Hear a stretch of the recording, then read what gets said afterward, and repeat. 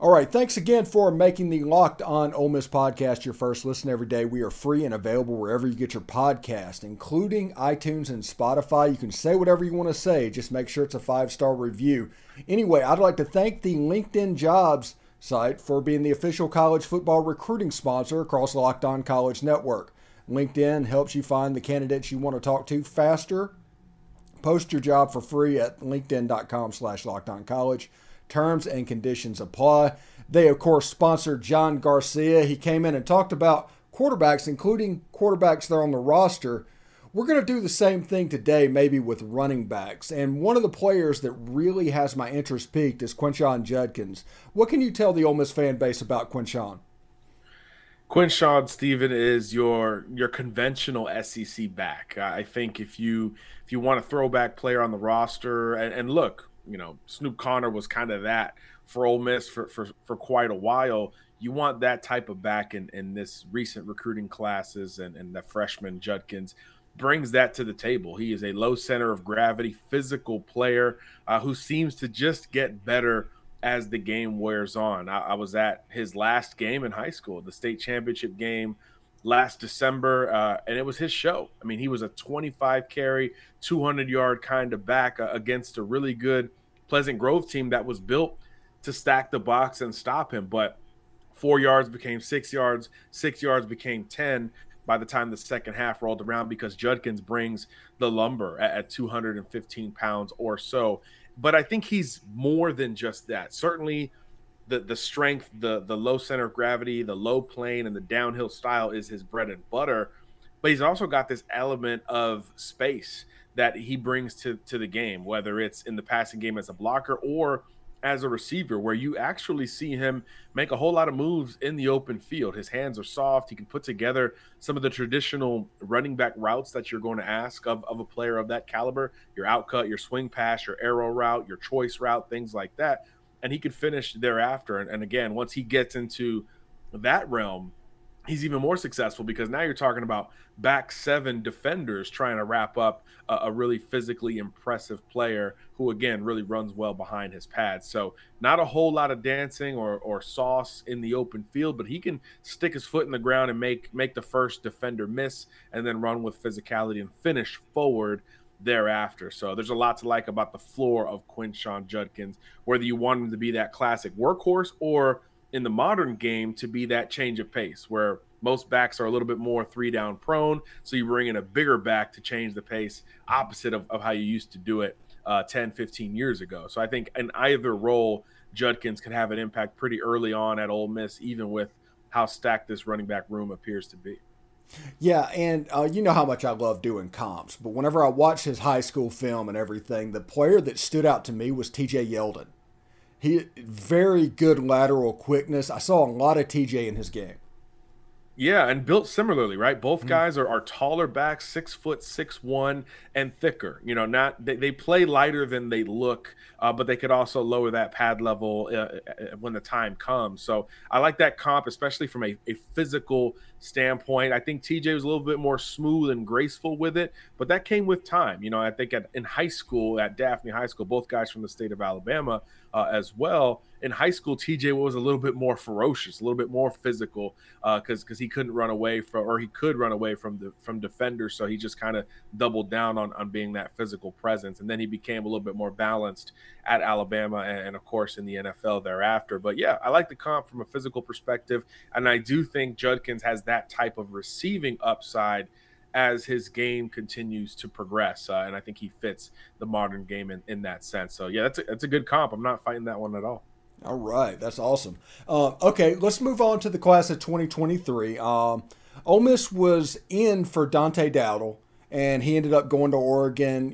Reasons, who knows what happens. But is there any player that Ole Miss is kind of into right now at the running back position for 2023? We're hearing a whole lot about Ole Miss and Chris Johnson, the running back out of Dillard High School in South Florida. Fort Lauderdale is the city there in Broward County.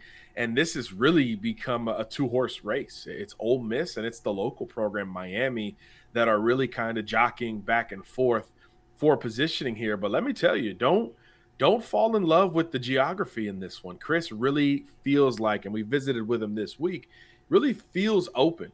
He hasn't frequented Miami as you would expect a kid who's relatively close to campus, about 25, 30 miles or so. He's really taken a slower approach to the process, and really he feels like they're contrasting styles with Lane Kiffin and how open it is at Ole Miss versus how Miami wants to be kind of traditional and establish that line of scrimmage. And I think when you talk about his game stylistically, you could see why Ole Miss is a primary contender here, because he fits that role, that hybrid role, so well. Kind of the opposite of a Quinshon Judkins, a guy who's incredibly fast, lighter, leaner, built for the space game, so much so to the point where he was playing wide receiver at Dillard High School earlier in his varsity career. So truly a 50-50 hybrid where you can line him up in the slot just as much as you line him up in the backfield, offsetting your quarterback in the shotgun. So a player who is certainly built for all of the speed and space elements of the modern game that you ask for. But he's not short either. He's about 5'11". He looks like he could carry another 10 to 15 pounds. So he could probably build out and become a more balanced back. But again, unbelievable speed, track numbers to verify that. I think he's 10.5 or so in the 100-meter dash. So legitimate wheels and experience as a wide receiver. That's got to make it so interesting when you talk about making that position projection and how he fits at a school like Ole Miss versus Miami. So I think it's going to be fascinating down the stretch. The styles are different. The locales are so different.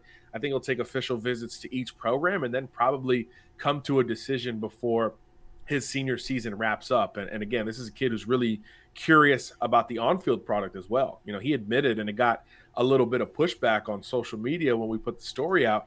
He said, hey, I want to see what Miami looks like. This is a new staff, a new group in town. I want to see what their offense looks like. I already know what I'm getting if I pick Ole Miss. I know the type of offense and what is going to be asked of me. So I think from a fit perspective, he's leaning towards the Rebels at this moment. But how long does he allow that Miami impression to begin to close that gap in what looks like it could be a coin flip type of recruitment? And before we get out of here, I just want to ask you this question. In year 3 of the Lane Kiffin era, what is the perception of his high school recruiting to everyone? I think it's kind of up and down. I think everybody knows, particularly with an offensive recruit, that if Lane Kiffin really wants you and he's prioritizing you, it's going to be hard to win because of not only the tangible from what we've seen from Lane Kiffin offenses, not even just at Ole Miss, but even before that point, but also just kind of the laid back and different approach personality-wise that he brings relative to the Mario Cristobal's and some more old school type coaches that are a little bit more, black and white with either you're in or you're out type of intensity, if you will.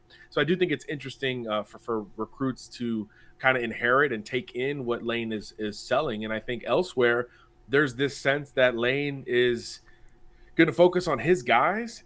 And then just, he knows the portal is there. He knows there's always going to be opportunity to add talent in other directions. So in that way, it kind of goes, it kind of splits, because you either say, well, if I am being prioritized by Lane as a high schooler, it means he really wants me. Or two, it's like, well, I can be a little bit more casual with Ole Miss. Maybe some spots will be available longer term because the class won't be at 20 prospects anytime soon. So there's a little bit more patience, I think, viewed in receiving that Ole Miss scholarship offer. And that's why a lot of the big names we're talking about, Chris Johnson, Braxton Myers, maybe Caden Lee, the receiver, there's really no rush from any of them, seemingly, to make that final call.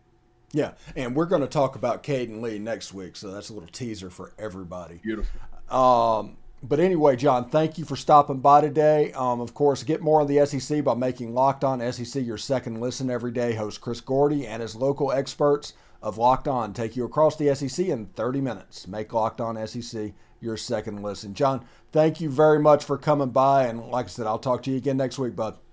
Sounds good, Steven. Take care. All right, man.